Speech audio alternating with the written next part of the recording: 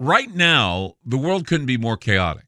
History shows us what gold does when the world goes crazy. It goes up in value.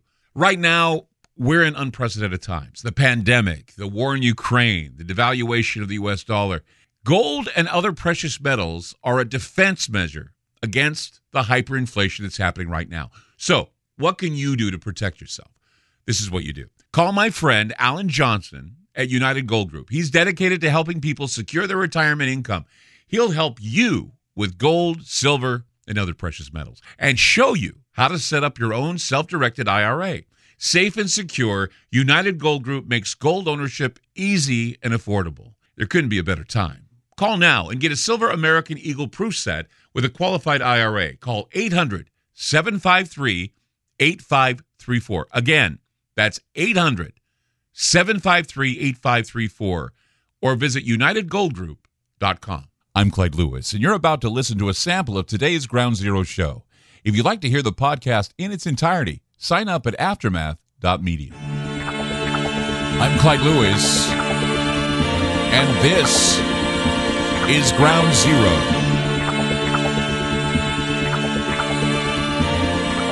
The numbers to call tonight, 503-225-0860 or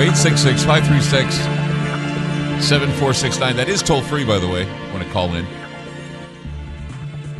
It's been a while since we've brought up the alien thing, and the reason why was because of all the talk and the psychological operations, I believe, that was going on with regard to the balloons and what they were shooting down out of the skies, what they're spending money on, missiles to bring down. Now we learn that maybe they were bringing down experimental balloons from some kid's science fair project. But that's the thing, is that there was all this drama for nothing. And now it's just gone away. It was a distraction, obviously. It was a psychological operation, obviously. But that doesn't change the fact that there are people right now in Washington that are scouring the skies for intruders that are unknowns. They won't come right out and say it. They won't say, hey, these UFOs are being piloted by aliens or artificial intelligence or anything like that. I mean, the idea that aliens have visited us or frequent our planet, that's been going on since the post-war years, since the Cold War. And in my opinion, there's nothing better than Cold War UFO stories. You know, I mean, you go back to the times of George Adamski. He claimed to have rendezvoused with a race of kindly Nordic-looking aliens who were disturbed by the domestic and interplanetary effects of nuclear bomb tests, which would explain a lot of things. It would explain why Malmstrom Air Force Base, Minot Air Force Base, Roswell, all of them connected, and Rendlesham, all connected to some sort of a nuclear facility. Of course, Roswell is where they loaded the Enola Gay bomb, or where they dispatched the plane, the Enola Gay, and flown the mission to Nagasaki, Hiroshima. And then, of course, you look at Malmstrom Air Force Base and Minot. Those are the two missile bases where UFOs buzz their areas, shut down the missiles for about, I think, 12 minutes or so, maybe more. And Rendlesham, there was always that idea that perhaps it was a case of a broken arrow or a loose nuke, and something else going on at the same time with a UFO and men seeing UFOs and Colonel Hott seeing UFOs. I mean, there's a lot of strange, synergy or a symbiosis where, like I said, you have an alien spaceship was said to have crashed near Roswell, New Mexico. And, of course, you hear about the anthropomorphic bodies that had been recovered there. They weren't called aliens back then, by the way. We're calling them aliens for lack of a better euphemism, I guess, to keep the mythology alive. The crash debris. It's all been entrusted to private military contractors, spun into the military contractors so we don't find out the secrets of what they recovered. Sent to Wright-Patterson Air Force Base. Sent to Hangar 18. Made sure they speed along the progress of jet propulsion and other things that the Nazis were doing. And so the Nazis knew how to take care of this. And of course, they wanted to get the alien hardware into our system before the Russians could do it. There were a lot of demonstrations and documents and, stuff like paperclip and, all these supercharged alien technology races that were mutual as we move towards going to the moon.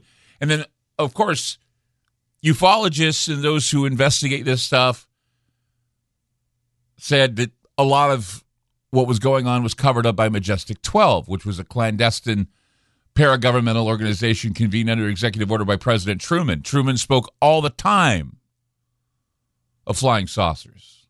He said, this is what we discuss in meetings. President Kennedy, he discussed the idea of ours, theirs, and the unknowns. We had Stephen Schiff, Representative Stephen Schiff of New Mexico, trying to get down to the bottom of the Roswell incident, trying to get down to the bottom of Area 51, and what happens? He dies of cancer.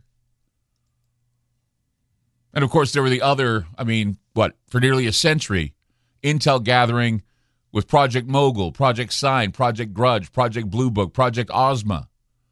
They all had one guiding principle, and that was to blanket or give blanket denial that UFOs, which by definition were speculated to be off-world vehicles, that they'd be piloted by ATI, extraterrestrial intelligence.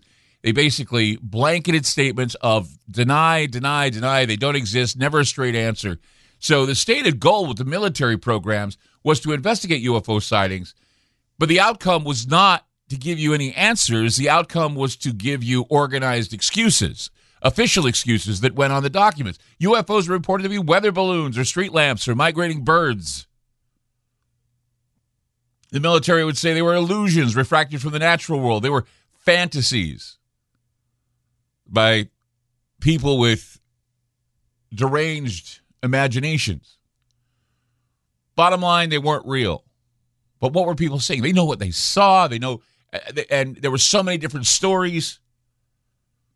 But now the whole idea of it being not real or part of a deranged delusion or imagination, it's all changed now. Ever since 2017, when the New York Times wrote an article revealing the existence of the U.S. government's Advanced Aerospace Threat Identification Program, it had already been, It had already been going on for a decade before it was even exposed. Or actually, it was going on for 12 years before it was exposed in Blumenthal's article that went down in the New York Times. But they were created 12 years ago, now it'd be like 13 years ago, to analyze unexplained phenomena. And the Navy, of course, we know the story about the Navy. We know the story about the Tic Tac, publicly verified. There were 3 videos that were leaked to the public. And it seems that's all the media uses is those 3 videos. There's so much more stuff they could use. But, of course, these videos show unidentified aircraft violating laws of aerodynamics. Apparently, we don't have any more videos that we know of, or they're all classified. But it's just enough to whet the appetite of people who want to know more.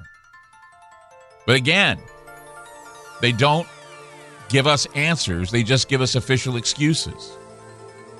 Even with the balloon saga, it was just no real answers, just a lot of official excuses, a lot of official cover-up. So again, psychological operation done. What was the purpose? 503-225-0860 or 866-536-7469. You're listening to Ground Zero. I'm Clyde Lewis. We'll be back. You just listened to a segment of Ground Zero. If you'd like to hear previous shows along with having access to our online library and social media platform, sign up now at aftermath.media. It's only $10 a month, and there's also yearly specials to fit your budget. Again, go to aftermath.media. I'm Clyde Lewis, and thank you for supporting Ground Zero.